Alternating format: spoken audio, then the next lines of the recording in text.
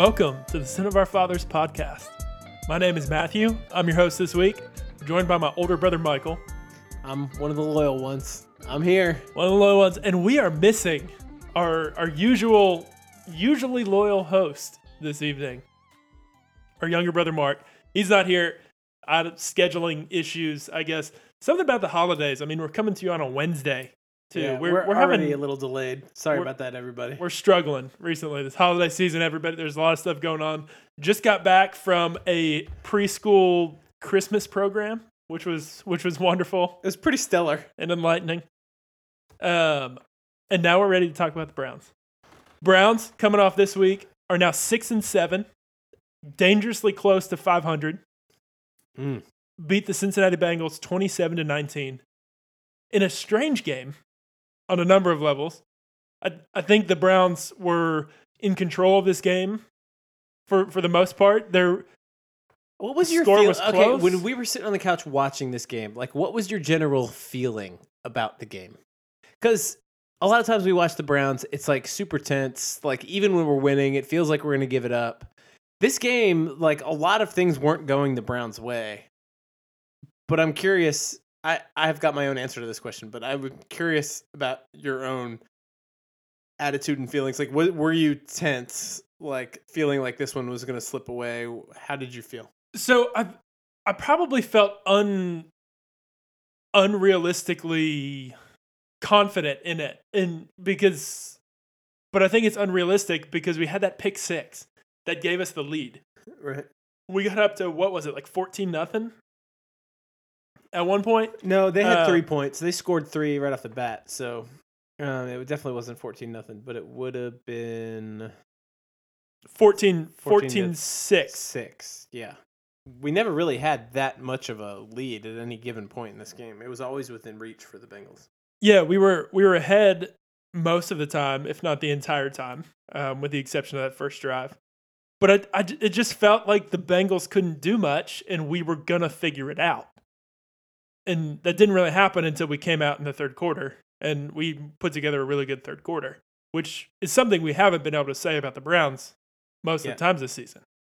I mean, it was a good third quarter. We ran the ball a ton. We basically just kept it on the ground and just pounded it and pounded it and pounded it, which in a way kept the game closer because it extended the game. Like the drives just turned out longer and we were able to execute and we scored and, it's good. But I do feel like that kept the game a little bit closer. We weren't blowing the top off of and the Bengals by any means. We struggled in the passing game. And my answer to the question I asked was maybe I'm just like at the point of the season where I don't care. Because like even if we lost, it would be like, oh, yep, that's another one of those really disappointing losses the Browns shouldn't have had. Like, the stakes weren't exactly all that high for this game, I think is why I probably wasn't super tense. But I felt like we had it, and there was no reason the Browns shouldn't win this game. And so I was kind of just viewing it through that lens, even though the Bengals were, like, knocking on the door the entire time. I mean, had every opportunity to be in the lead multiple times throughout this game, and just never quite got it done for a variety of reasons. But they got down into the red zone a number of times. Those first 2 field goals were relatively short field goals that were just kind of because they stalled out in the red zone. This game could have had a very different narrative, and yet it felt like a comfortable Browns win. A couple of things that I wanted to talk about. I think there was a lot of confusion in the refs, especially in the first quarter, just struggling on so many levels. They couldn't seem to get out of their own way, just making blunders left and right. Probably the most significant of which that affected the Browns, at least, was the David Njoku catch, fumble, interception. Yeah, so let's talk about that. And whatever happened there. So initially, refresh my memory, on the field, it was ruled a fumble recovered by the defense. That is what they Correct? Came over the speakerphone and said, yes. After the play, they came over the PA and said it was a fumble recovered by the defense. Correct. That is objectively wrong. Like watching it live was objectively wrong. There are 2 possible outcomes One is if Njoku completed the catch. Yep. He's down as soon as the catch is completed because by rule, to complete the catch, you have to take it all the way to the ground. As soon as he hits the ground with the guy on top of him, the catch is completed. He's down. The other option is that Njoku never completed the catch. Yep. Nick Vigil, I think, was the linebacker on this play. Sounds right. Was the one who came away with the ball. By rule, completed the catch. Therefore, it was an interception. Right. Just an unbelievably confusing situation to call it a fumble recovered by the defense and then go into the replay booth and come out and say the ruling on the field stands. They said the ruling on the field stood after they had made the claim that it was a fumble recovered by the defense. And then which is not possible. And then you look at the stats and they credit it to Baker Mayfield as an interception. And so it's clearly that it wasn't upheld. The communication was not accurate from the refs in any way. And so it was just Or do we just have a rogue statistician who's like, yeah, that wasn't a fumble, that was an interception. But it's so funny how the system is set up that the review is hamstrung almost by the mistake made by the officials on the field. Right? They called it the ruling on the field stands or is confirmed, whatever. Right. And they didn't really feel like they had the authority to come and say, actually, that was an interception and a return. Also, he totally should have been down. Why did they get the yards on the return on that? Right, that made zero sense. Like, he was in contact with Njoku. If on he the caught ground. it there, right, absolutely. And then they allowed him all those yards, 15, 20 yards, whatever it was, on the return. Whether it's an interception or a fumble, regardless. Yeah, no, it made no sense. Makes absolutely no sense. Complete debacle on that play. There were two other instances with the refs doing something stupid, and I can't remember off the top of my head. It's been a few days since we watched the game, and I rewatched it that I don't recall anymore either. But you're right. We were laughing at the whole set of umpires, like the entire first quarter. At one point, they threw a flag for 12 men on the field, and then came on the intercom and said, there is no flag for 12 men on the field. There were only 11, which was great, which we actually thought that was brilliant and should be what they say every time they pick up a flag. Because it's just like an objective thing. It's like, sorry, miscounted. Instead of being like, no, I thought I saw pass interference. And no, there wasn't any pass interference after I talked to my buddy who was on the other side of the field. Nope. It was 11. It was not 12. It was 11. Argue with that. Yes. Yeah. You just can't. It's great. No, it's great. It puts you above reproach at that point. Unless, of course, there actually was 12 and then you're up a creek. Yeah. So we had that Njoku interception, which was odd. The Browns also benefited. There was a lot of talk this week about one of the few times so far this year that a pass interference call has been changed upon review. Mm-hmm. So this was a situation where I believe it was drive ending, wasn't it? Oh, it was the fourth quarter. Yeah. Was it an interception? Yeah, it was an interception. They picked it. That's right. So Baker Mayfield throws it to his left on kind of a quick slant to Odell Beckham. Hits Odell Beckham. It was late in the fourth quarter. We're trying to take time off the clock. We're down at our 20-yard line, and it's a 3rd and long. And so he passes it to Beckham. It's contested, and then watching it live, hits Beckham and the defender kind of at the same time in the hands.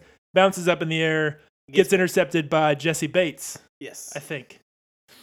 Upon review, because it's a turnover, and in the NFL, all turnovers are reviewed. So this was not a Freddie Kitchens challenge, which goes back to something that we've said on the pod might be the difference in this situation.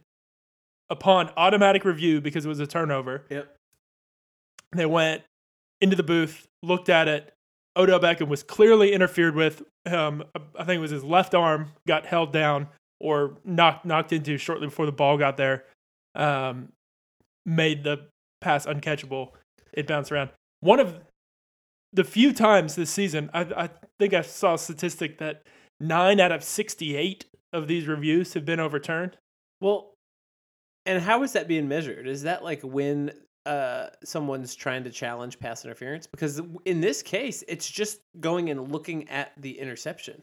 And so it was, to your point, was all generated by the refs because that's what they do. I think it's wild that they, like, on an interception is now the standard. You go back and you check for any possible penalty.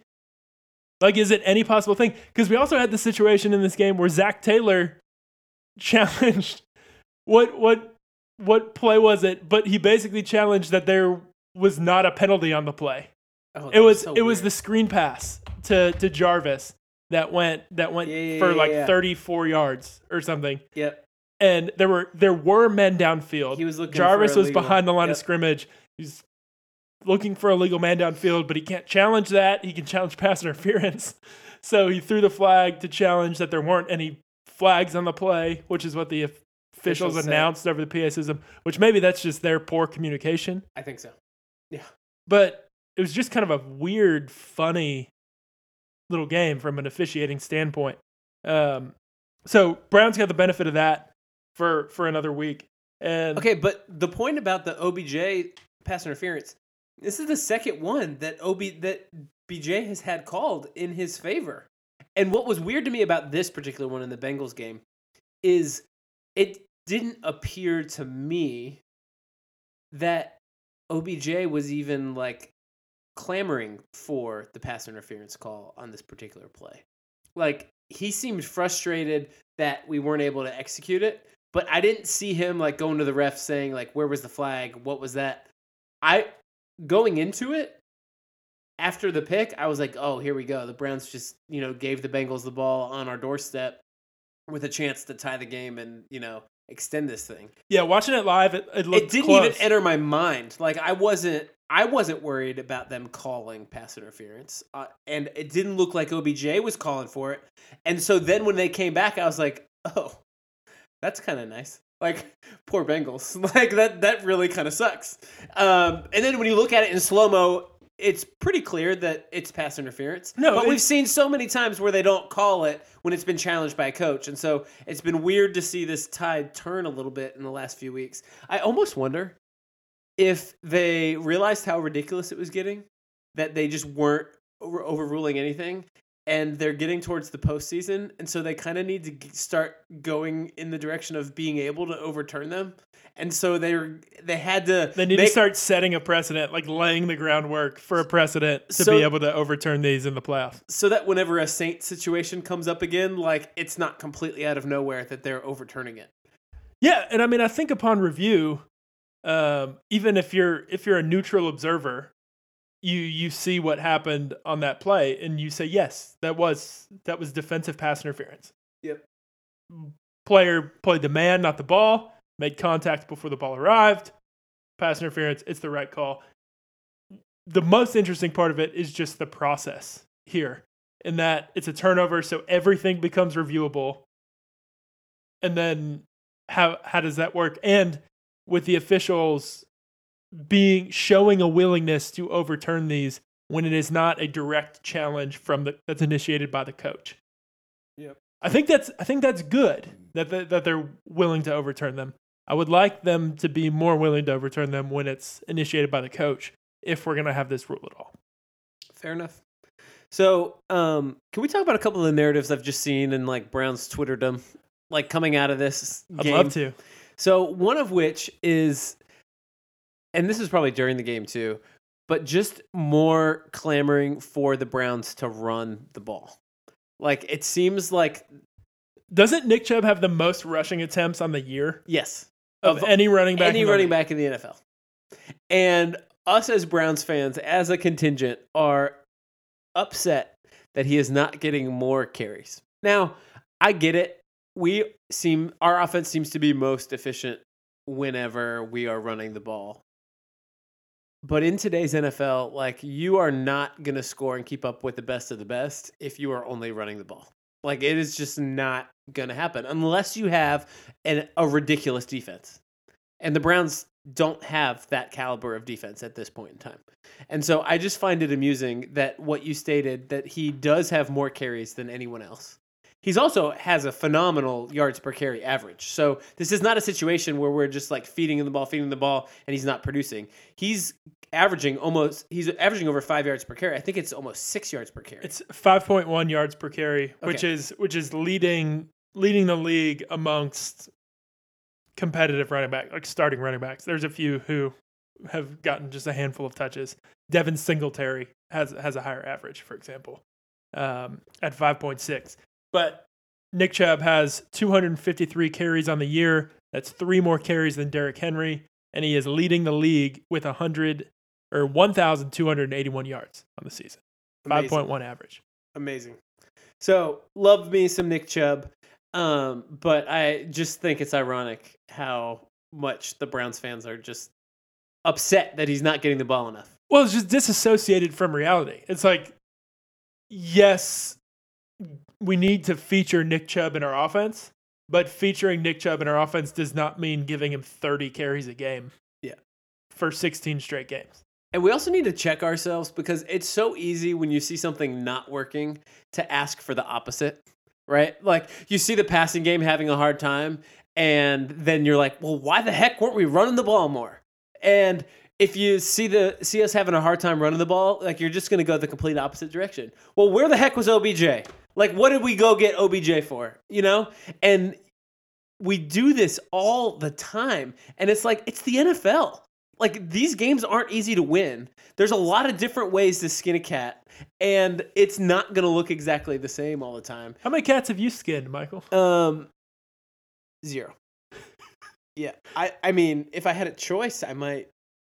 I mean, there's very few animals I would choose before a cat to skin. I mean, I don't really like cats very much, so if you want to go down that road, I'm happy to skin a cat if, the opportunity presents itself. If you need to figure out how many ways there possibly could be. Yeah. Yeah, no, I think that's a good point. Just because one thing's not working doesn't mean the other thing is a better option. Baker Mayfield struggled on Sunday. He went 11 for 24. 11 completions. It's rough. That's brutal. Yeah. That's really, really brutal. 2 interceptions. We talked about the Njoku one. The other one was his fault. High pass off Jarvis's hands. He was off all day, and I'm wondering what was factoring into that situation. Like, I don't think that I've heard much talk at all about his thumb that got hurt in the previous game. Yeah, I think it was his hand. I think it was like the bones in his hand. But I mean, he practiced on Friday without a wrap on it. I'm just wondering if it affected his accuracy just the tiniest bit, and like just a little dip in accuracy can have a pretty negative effect. I don't know if that's what it is, but it seems like a possibility. Yeah, no, absolutely. I mean, because it's a bad Bengals defense. Like, secondary in particular is not great, and there wasn't a ton of pressure on him. The offensive line looked a lot better. Props to Kendall Lamb. We weren't calling Kendall Lamb's name all day long like we do Chris Hubbard whenever he's at right tackle. Yeah. More than happy to have Kendall Lamb finish out these last 3 games over Hubbard, regardless of Hubbard's health. Yeah, no, the offensive line played well. Wyatt Teller made the PFF Team of the Week, graded out really highly this week after struggling the week before against the Steelers, which is really nice to see. How much of that do you think is because he played next to Kendall Lamb instead of Chris Hubbard? I mean, it could be a bit. It could be a good bit. I don't know enough about it, but seeing that offensive line gel, and having Greg Robinson back on the left side instead of Justin McCray. Justin McCray, more power to him. Like, he cannot play left tackle. No. Like there might be positions on the offensive line that he can contribute at, but left tackle is not one of them. And so I don't care to ever see him play that again. No. So upgrading left tackle with Greg Robinson coming back, upgrading right tackle with Kendall Lamb being in there, and then getting a better performance out of Wyatt Teller. That offensive line was a solid group. We only gave him 1 sack this week, 1 sack for 5 yards. And you got to take it a little bit with a grain of salt because it's the Bengals pass rush. Like, they don't have a ton of horses, but up there. But of their defense, that's probably their strength. They got Geno Atkins, Carlos Dunlap. Was it Lawson? Carl Lawson. Yeah, I mean, not great guys that you're terrified of outside of Atkins, who's getting a little older. Yeah, but hey, solid job by the offensive line, and so that just makes my questions for Baker though. I just makes me all the more confounded as to why this game was such a struggle. I don't really know what was going on. Is there a chance that we don't have the pass catching talent? Because this brings us into our next point. Reports this week that OBJ has been dealing with what is potentially a sports hernia all season. Hasn't really practiced up until Friday. For who knows whatever reason, Rashard Higgins hasn't been playing. Didn't get a single snap this week until the last special team snap of the game to recover that onside kick. We're recording this on Wednesday, and I watched Freddie's press conference today, and Tony Grossi asked him about Rashard Higgins. And basically was like, why is he not playing? He only played that one snap on special teams. And he goes, we're playing the best 11 guys.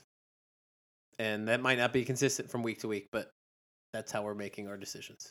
I mean, that's pretty damning coming from Kitchens, because we're playing Kaderil Hodge and Damian Ratley in those snaps. Right. The only consistent pass catcher we have out there is Jarvis, who is constantly on the injury report and shows up every week, and we know is a limited athlete for all of the positives that he brings. He's not going to break a game open, and he's can struggle to separate at times. And then Njoku came back into this game and then gave up that interception, fumble, whatever. He kind of had limited snaps. Like, I think he was limited, and he had a knee injury. A quarter to like a third of the overall offensive snaps, which is fine. I mean, he's easing back into the thing.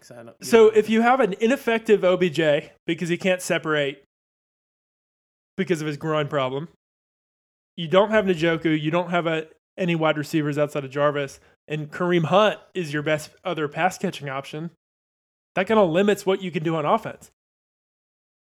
I do think that OBJ playing at like 85 or 90% all year really sucks. And us not having anyone. I mean, I guess OBJ could fill this role if he was 100% healthy. But we don't have a single player that's a threat downfield. We just don't. Like, if you line up any of our receivers, like, who are you scared of taking the top off the defense? Like, the defense is never looking across the field and saying, oh, we got to be careful about that guy burning us. Like Kaderil Hodge. Like, I don't think it's he's got the speed, but nobody is really worried about him doing it. I mean, and Ratley, in theory, could be that guy, but I don't think that hasn't been shown at all. He's got the time, speed as well, but that's not translating on the field.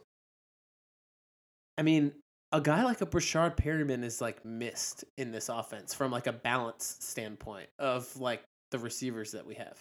Getting a guy like that might not be the best in the world, but is definitely a threat down the field. He would be getting all those snaps as the third receiver. And if we rewind back to the offseason, we signed him to an offer sheet. Yep. We agreed to a contract, basically. We agreed to a contract with him. Yep. And then we traded for OBJ. We made some moves at wide receiver.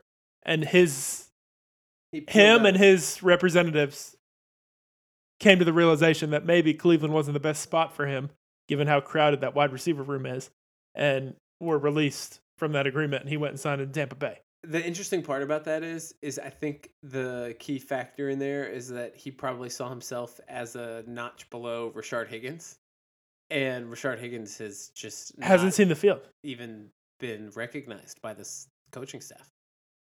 But what I don't understand is Higgins played so many snaps in that week 1 game before he got hurt. Yes. And in the preseason. Yeah. What has happened since? Something's happened since, for sure. We'll find out at some point, I'm sure. It just makes no sense. It makes no sense, especially in a situation where we just don't have pass-catching talent right now that's healthy and can go out there and actually provide a consistent option for Baker Mayfield.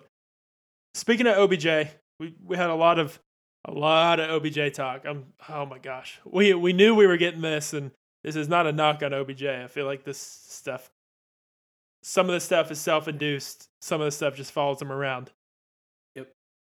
Reports about his injury and surgery being an option potentially. It hasn't been decided yet. And then Jay Glazer had a report right before kickoff that he was wanting out of Cleveland, and he had been telling people pregame that he wanted out or he would go play with them. And then there was another follow-up written report by Charles McDonald from Yahoo. And he actually said what the quote was, that there was multiple occasions where in pregame that OBJ said to the other team, like, come get me. Which, like, when I first read it, is like, when you read the article, it's almost out of context and it doesn't make sense. I was like, I thought he was, like, trying to start a fight. Like, come at me. Like, what, like... Come at me, bro. Like, that's the way I read it. I was like, come get... What? Like, what does that even mean? But anyways, I think these are the same thing. Being, that's being heard by Charles Robinson and also by Jay Glazer. Being interpreted a little bit differently. And... maybe I'm just viewing this with like my Browns rose-colored glasses, but my take on it is OBJ is frustrated at how the season is going, frustrated at his personal production, frustrated because he's hurt and can't like perform at the level he knows he's capable of. And would he like to be in a situation that is better than what he's experiencing right now than the Browns? Yes. But is he like actively like saying, I want out of here? I don't get the impression that he's like pounding the table saying, get me out of here. I refuse to believe that. Based on the actions I've seen from him thus far, I think it is more that OBJ's position is of frustration at how things have panned out. I think he was a little blindsided by the fact that he was traded in the first place and hasn't fully settled yet. If we'd been winning, I think it would be a little different story. But it's been far from a smooth ride throughout this Browns season. And I think that's taking its toll for a variety of reasons. The Browns would be ludicrous to try to move him, I think, unless the compensation was insane. The value for a player like OBJ under his contract right now is phenomenal. And you let it ride out. It's been 3/4 of one season. Like, I think it's going to be okay. Yeah, I mean, I think this is really a non-issue for a number of reasons. First of all, I think that we forget oftentimes how this is like these guys' jobs. This is a business. This is also a lifestyle, right? There is something to be said about being the best wide receiver in the league, being wanted, and having people coming after you, right? Yeah. Like, who among us would not like go take a new job if we were either being paid more or felt like we were more appreciated there or whatnot, or we're just going to get more like recognition, or it was like a bigger stage and a bigger spotlight. Like, from that perspective, of course, you always want people coming at you, coming for you, coming to get you, coming to give you more. I heard this week Andrew Hawkins talked about it on Twitter. He was like, "Oh, we used to do this all the time. You got to keep a market. You got to keep like cultivating a market because like it's a business, man. And at the end of the day, you need people on your side, in your corner, wanting to come after you." Yeah, and is telling someone to come get me, like come after me, the same as saying I want out of here? No, not at all. Right. That's my point. And to that point, all these reports came 4 days after Odell Beckham talked to the press, and he direct quote said, "There's no place I'd rather be than Cleveland. I've got one of the men I like care most about in the world in the locker next to me. Like, I'm in the best place of my life, blah, blah, blah, blah, blah." Yeah. but I don't know what the future holds, is Right. what he said. Yep. And then, of course, everybody runs with the Cryon tagline, OBJ, unsure of Cleveland future. Right. But you combine all those things, I feel like everybody does this. Or if you don't, you probably should. If you've got a guy like Andrew Hawkins out there telling people to come get me, like this is pretty pervasive in the league, and this is just like part of the business structure. Can you imagine the headline? Browns wide receiver Kaderil Hodge. Uncertain of Brown's future. It's like, yeah, you might get cut. You could get cut if we Tells find another opposing coaches and special teams coaches, come get me. Yeah. Come get me. I'm the best gunner in the league. Let's go. Yeah, I'm not worried about OBJ at all. And actually, we talked about this on the pod. We mentioned it on the pod either last week or 2 weeks ago that we thought he might be injured.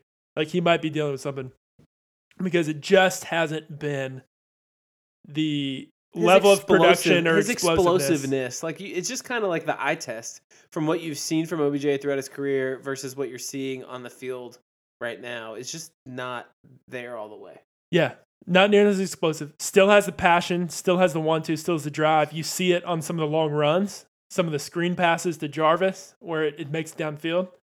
The He's one blocking. wide receiver downfield blocking is OBJ. He's still trying.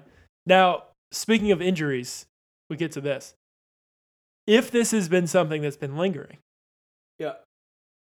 it definitely would have, in hindsight, behooved the Browns to get it dealt with in the preseason or training camp, as has been alleged.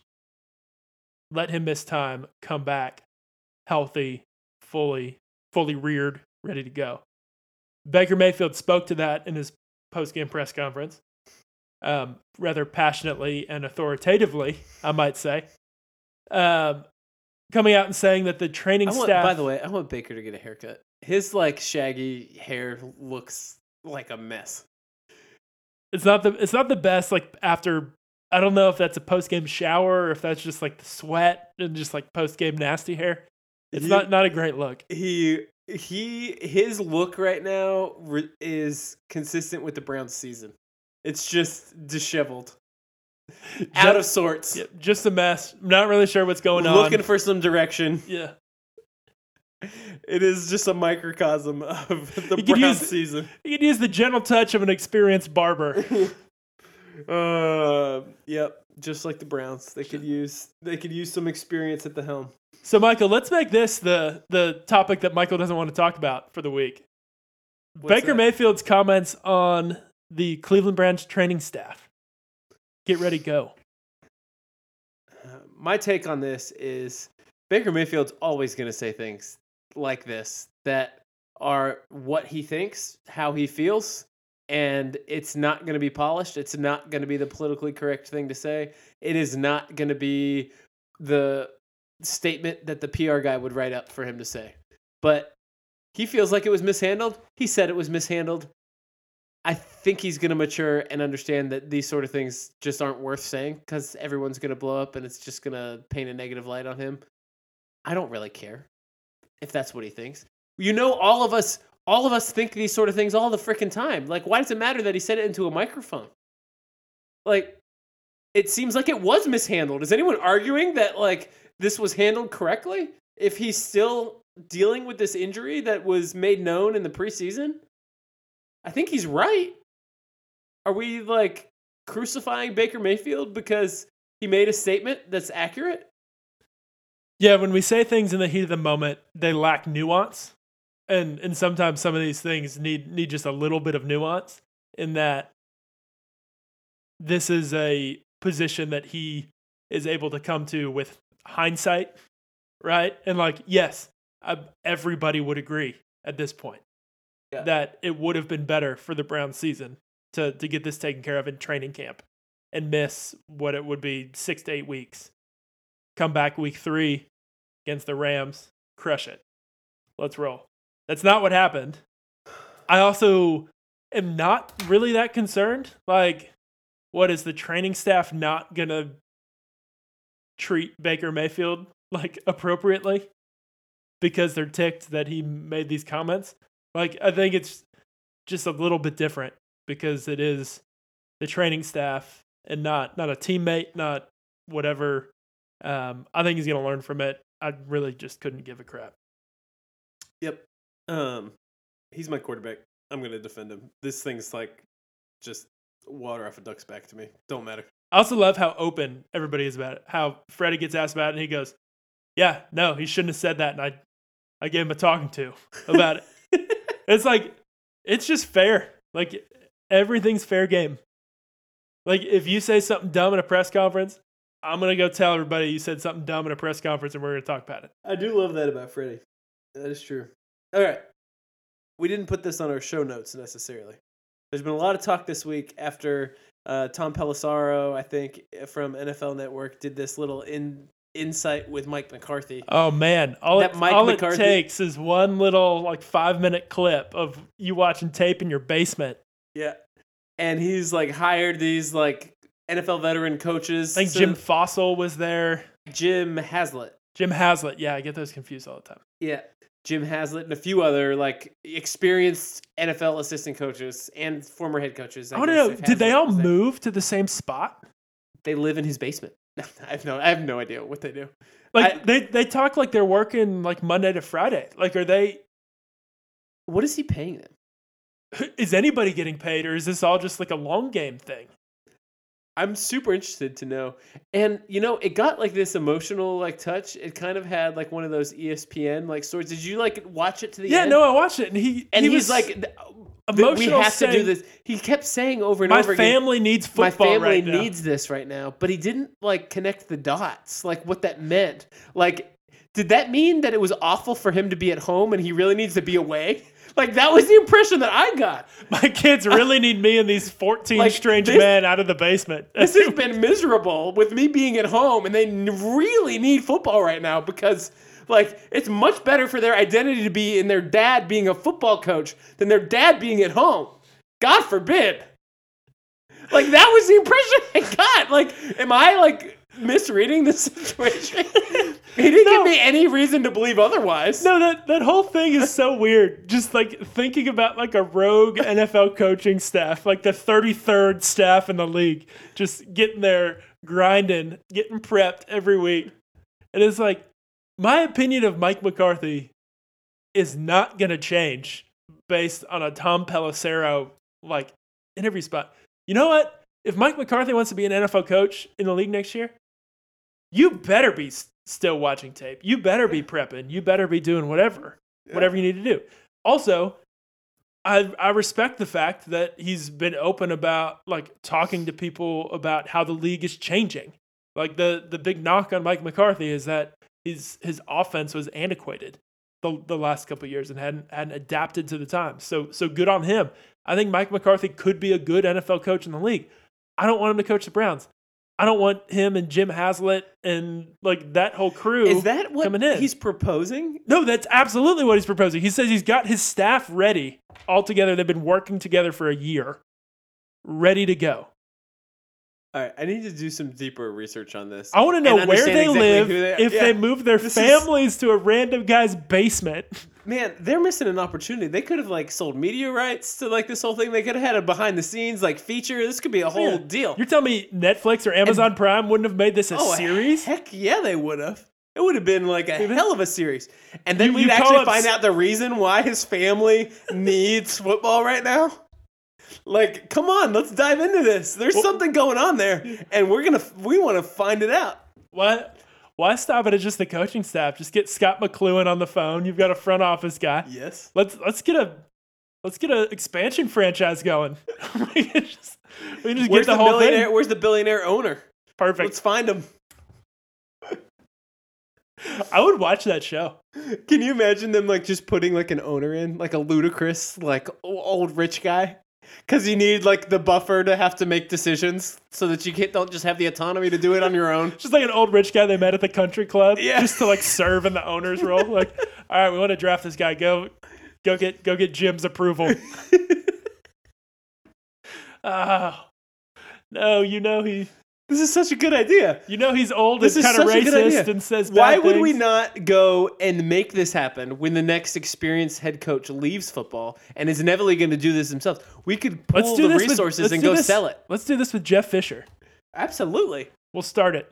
Oh my gosh, that would be wonderful. All right, who of the coaches out of the league? The thing is, I don't think Jeff Fisher wants to coach anymore.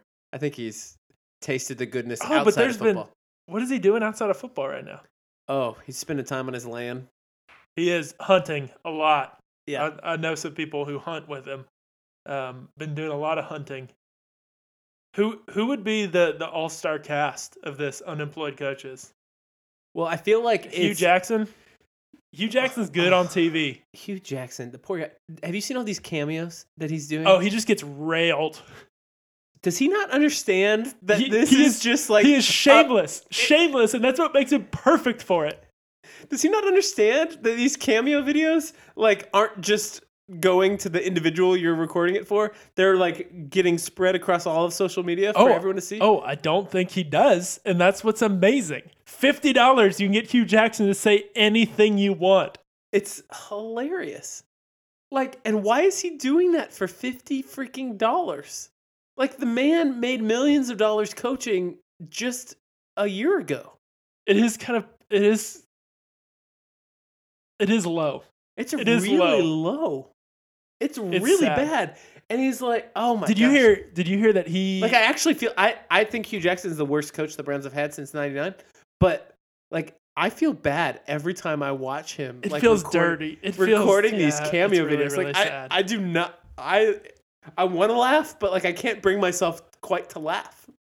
Yeah, it's low and it's shameless. Did you hear that he might be the new offensive coordinator at Arizona State under Herm Edwards? Yeah, and Marvin Lewis is already on that staff. Yep. It's just... Which is amazing. Just getting the gang back together. Yeah. That makes sense. Like, I feel like he could actually be pretty useful there. How are they going to go... Like, they've got to just have, like, a bunch of young guys going to recruit. Like, Herm Edwards and Marvin Lewis aren't, like, hitting the trail hard, right? I don't know. I guess you only have to do so much, you know? And it's like, it does say something if Marvin Lewis and Hugh Jackson show up and they coached NFL teams for however many years. Like, although how much is a 16-year-old kid going to care about those guys? Marvin Lewis. Yeah. Cool. Yeah, I don't know. Oh my gosh. Yeah. No, we got to look into getting Hugh Jackson to record a promo for our podcast. Oh jeez. $50. Wouldn't take That'd be much. the best $50 we've ever spent. I'll get you that for Christmas. Do it. Please do. We should not get Mark a present and just pay for Hugh Jackson cameos for other people. It's a great idea. So, all right. Is there anything else we missed, or should we go to the picks for the week? We can go to the picks for the week. Just kind of wanted to recap AFC North real quick. The Ravens have now officially made the playoffs. Pittsburgh is in the 6th seed of the AFC wild card. Kind of tied in that spot there with the Tennessee Titans. Steelers. They're looking all right if they can keep stringing some wins together. Unfortunately, they just keep pulling games out in unconventional ways. They had a punt return for a touchdown in the last game. It's unbelievable. I mean, it is impressive. It's unbelievable to do it consistently. Like, I mean, like, I got to give them credit. Like, it makes me frustrated as all get out that the Steelers are doing this, but good gracious, they make it look easy with not a great roster when the Browns are making it look really, really difficult with much more talent. Which adds to the frustration there. The Browns are not eliminated from the playoffs just yet. We still have a relatively statistically healthy path. If we win out, just keep winning. We got to keep winning. Got to finish 9-7. Need a few things to fall in our place, but it's not fully written yet. So we can go to the picks now. All right. This is trending in the wrong direction. Matthew's taking a commanding lead. Matthew and I had direct opposite picks last week. I was feeling pretty good about this. Matthew swept it. The Browns game, when we picked it, was an 8.5 point line, and Matthew, being the loser that he is, picked the Bengals. And they ended up covering since it was only an 8-point swing. And anyways, Zach Taylor in that field goal at the end to then kick the onside kick. That was the right smart move. It was the right move. That was the right move. Not every coach would do it, but it's the right move. So anyways, that brings us to this week. And Thursday night, all the picks this week include the AFC North, which is interesting. I feel like we have a little added insight and knowledge heading into these picks. So Thursday night, Jets are heading to Baltimore to play everyone's darling, Lamar Jackson and the Baltimore Ravens. Mark already sent us his pick, just via text since he can't be here. He picked the Jets. It's a 16-point spread. 16-point spread. So I can see why he takes the Jets there. It's a lot of points to cover for the Ravens. They're not... They have not been blowing teams out in the last couple weeks. The points have been a little fewer in the last couple weeks. So, anyways, what's your pick? You going with the Ravens? The Jets are a hard team to figure out because they'll beat a team. They'll beat a relatively good team. They blew out Oakland, who arguably is not a relatively good team, but their record suggests that they are. They'll blow out Oakland and then they'll lose to Miami. And so it's hard to pin the Jets down. They could be anywhere from beating Baltimore to getting beat by 40. And I see all of those situations as almost equally likely. I got to go Baltimore here. I think that they're just on a roll. I think they're going to just keep the ball on the ground. Baltimore's defense is playing well. New York Jets can't do anything on offense. Man. I was the mark. I already made my pick, so I'm sticking with them. I'm picking the Jets. The 16 points is just too much for me. Now, granted, the good New York Jets have to show up to cover 16 points, but I like the chances of that versus the Ravens just blowing them out of the water. There's enough talent on that Jets team if they wake up and play. I just hate picking the Thursday night games because there's just so many. It's so hard to know what's. Lamar Jackson has a quad injury. You said the Ravens haven't been blowing people out recently. That is true in the last two games. It's been 24-17 and 20-17 against the Bills and the 49ers. But the three games before that, 49-13, we're insane. 41-7, 45-6. Yeah, against the Bengals, Texans, and Rams, respectively. Yeah, and this is probably more that tier of teams, to be fair, than the Bills and yes, especially on defense. Yeah. All right, so that brings us to the Sunday night game, which is Buffalo heading to Pittsburgh. Two teams that are currently slated to make the playoffs in the AFC. Pittsburgh is favored by 2 points at home. Mark and I have both picked this game already. I'm going to let you pick this one first. I'm going to go Buffalo. I got to go Buffalo. I'm not a believer in this Pittsburgh Steelers team. I'm not a huge believer in Buffalo, but they do have a good defense, especially a good pass defense. I think that is a formula for beating this Pittsburgh Steelers team who is not going to run the ball effectively. Yep, Mark and I already picked it. We went Buffalo too, so it's a clean sweep across the board. Especially with the points. I mean, Buffalo's just so... Yeah, I mean, I think they're going to win this game. It's at Pittsburgh, but Buffalo's just too solid of a team, and Pittsburgh's got too many holes at the moment. And we're getting to the point where Buffalo's really well coached. Devlin Hodges is putting more and more games on tape where teams can figure out what he struggles with, what he does well. The Browns were in one of the unfortunate slots of playing him early in his career where there wasn't much to study on him.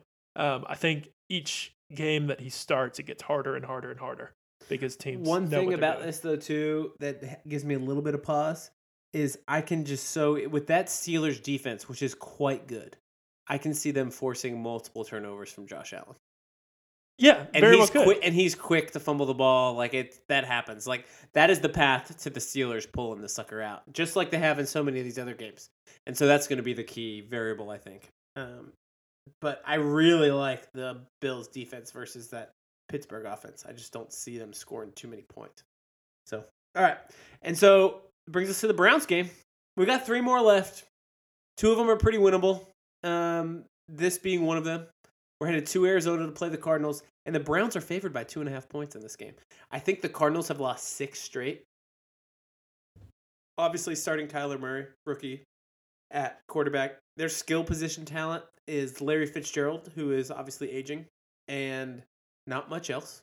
David Johnson has not lived up to the top 10 fantasy running back billing that he has been expected of him. Kyler Murray is leading them in rushing yards at 448.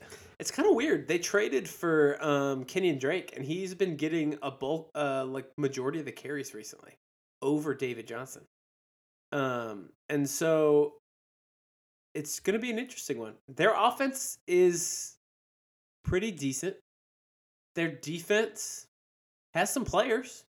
I mean, Chandler Jones, Patrick Peterson, Jordan Hicks is playing really well. They've got Budda Baker on the back end.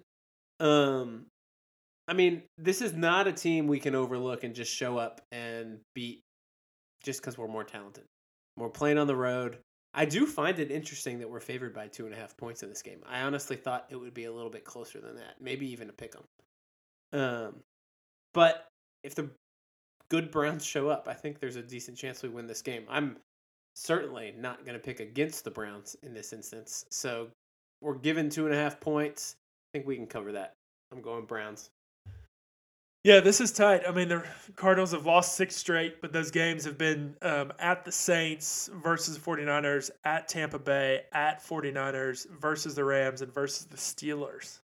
So arguably there's 2 games in there that maybe could be winnable. Is at Tampa Bay, which they lost by 3, and then versus the Steelers, which they lost by 6. Yeah. So in the games where they're equally matched, not against some of these like best teams in the league, they're hanging in there. I think this game's going to be close. I'm actually really worried about losing this game, just because I think that their offense could give us trouble, and if we get in a shootout with the state of our current position players, their health, our depth, that doesn't bode well for us. But I think if you're a team who still thinks you have a chance to make the playoffs, this is a game that you have to win. 2.5 is not enough for me to pick Arizona plus the points, so I'm going to take Cleveland. All right, that makes it a clean sweep. Mark picked Cleveland as well. As always, we'll be cheering for the Browns, regardless of what teams we pick. But we're all picking for the Browns anyways. But sometimes it helps you, like last week, to pick against the points. So, well, that'll be it for us this week. We'll be back next week with a pod after this Arizona game. Likely will drop on Tuesday morning. If you like the pod, shoot us an email at sinofourfathers@gmail.com. You can go on iTunes and give us a rating. Leave a comment on there. Your 5-star ratings help other people find the pod, get us more listeners, which we always appreciate. If you've got any other suggestions, hit us up on Twitter or Instagram at sinofourfathers. I think I nailed that. You did. What else? What else do we have? This is like Matthew's 3rd or 4th rep doing the outro, and he finally got it without too many hiccups. Boom. First take. Congratulations. Right. We'll do it live. Go Browns. Go Browns.